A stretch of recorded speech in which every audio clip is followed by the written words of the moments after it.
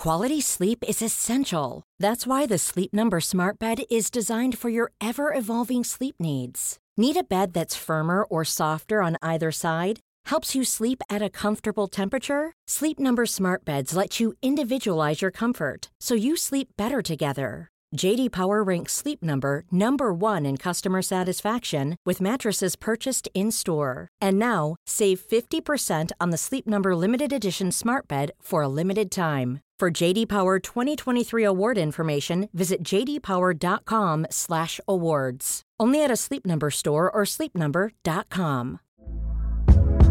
Hey there, it's Michelle Norris. I'm host of a podcast called Your Mama's Kitchen. When I travel, I'm usually looking for a way to find a taste of home when I'm not at home. And one of the things I love to do when I am at home is entertain. And Airbnb allows me to do that. When I was in California recently, I rented a house that had a great kitchen. And when we were sitting around the table, we're all thinking, we're in someone else's house. Someone could be in all of our homes as well.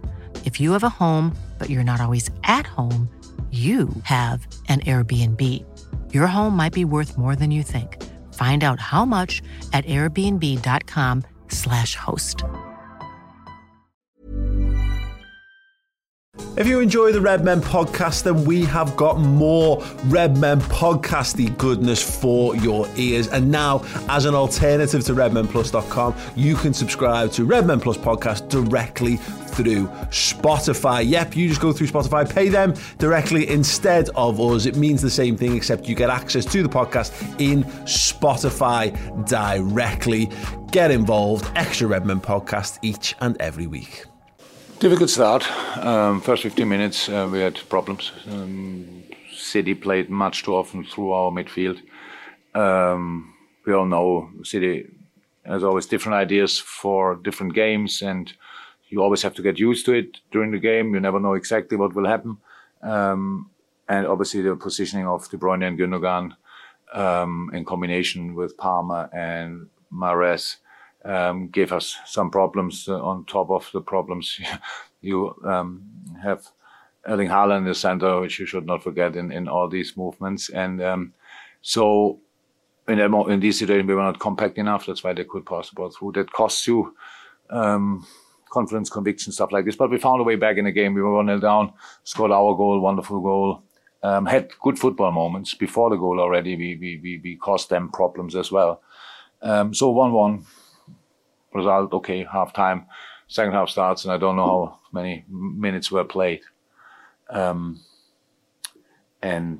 they scored the second goal. By the way, the first chance of Haaland, which the start of the game, first half, was offside, wasn't it? You don't know? Yes, it was. What can I tell you? So, but that gives the game a direction. Eh? It's like the first season, and boom, oh my God. So they are through. It was offside, but nobody whistled, no flag up, and all so it gives you a bad feeling. So just to say that. But then the second half, the goal, they scored that. Should have defended all three goals much better. This one not in the last moment, because when Ria takes the ball with the first touch inside, it's just world class. And I respect that a lot. But before, on the side, we should be in better positions on the other side. Third goal, especially, we are not switched on when they start their little routine. Crosses coming in, we are not in the right position. We not enough players watch the ball early, so these kind of things. So there's obviously still a lot of space for improvement. But then we had our moments. We could have scored more goals. They had more chances. Spectacular game, I would say, for that early stage again. And high intensity. So there's a lot to take from. The result obviously not, and the coach conceded not, but in between, yes, we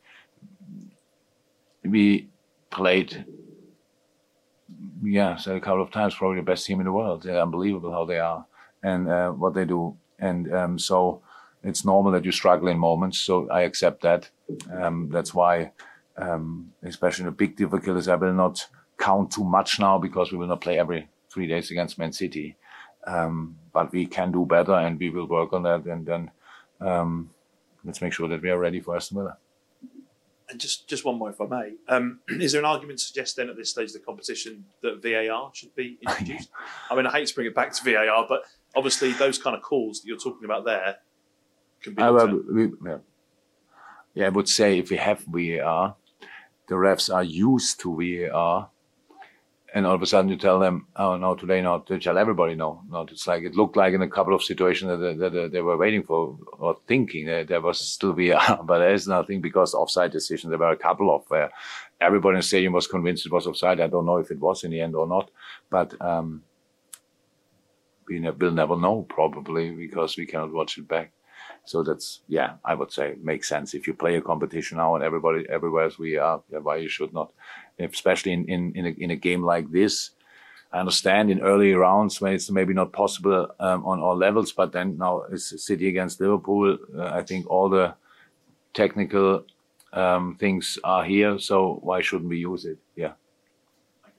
I realise you came out on the wrong side of it. You said it was a spectacular game, and I think most people watching on TV would have enjoyed the game. Are you surprised that both sides could get up to that level or produce something like that so soon after players have come back?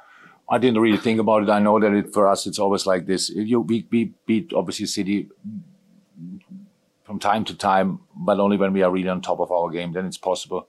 Because in the game it's always like this. It's like we push each other always in the game to the next level. There were spells. City better, us better, we better, and stuff like this. So I didn't really think about how good it can be, but I saw the game as well. So it was really good. And from our point of view, we had to change late. Bobby only in the last session felt something, so he was out. Then we had other problems with. We planned Oxley to start, and obviously it's a good moment. And then he got ill 2 days ago, but this morning he was fine. So there are different struggles you always have. And against City, you should have a perfectly oiled machine available because they just, how I said, they always do little things differently, which have a big impact, and you have to adapt to that quickly. And we needed tonight 15 minutes, which was nearly too long, but we found a way back in the game, and then that's good. But in this game, for your own possession spells, you need 100% confidence and conviction. And these first 50 minutes cost you. You need more time and stuff. You feel in a rush where you are not. I think we had chances, especially using Darwin in behind. There were massive spaces for us as well. So, good game. Was a surprise. I didn't think about it too much. Do you think Trent and Virgil will be available for Boxing Day? Was Milner hamstring? Sorry? Was Milner's injury hamstring? Yeah. Maybe he felt something in the hamstring. We still hope it's not an injury, but we will see. He felt something, but after 30 years in the business, he said, I don't think it's a lot, so we will see. Actually, we thought Trent is available, but then he got ill.